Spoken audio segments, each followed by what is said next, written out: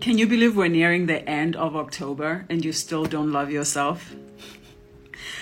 As a self-love coach, as somebody who encourages you to love yourself, as somebody who teaches you how to love yourself, I've got to say, baby, there's so much work to be done. The stuff that I help my clients deal with is not like, I'm going to go to the spa with the girls and I'm just going to go love myself. No, it is, how do I love myself in the darkness?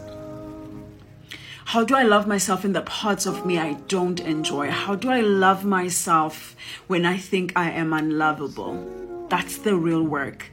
It's not the cute stuff. The cute stuff is fun, but that's not the work that's going to heal you. That's not the work that's going to help you grow. It's not the work that I do with my clients. And honestly, to watch people come into coaching and walk out completely different in 3 months, worth it.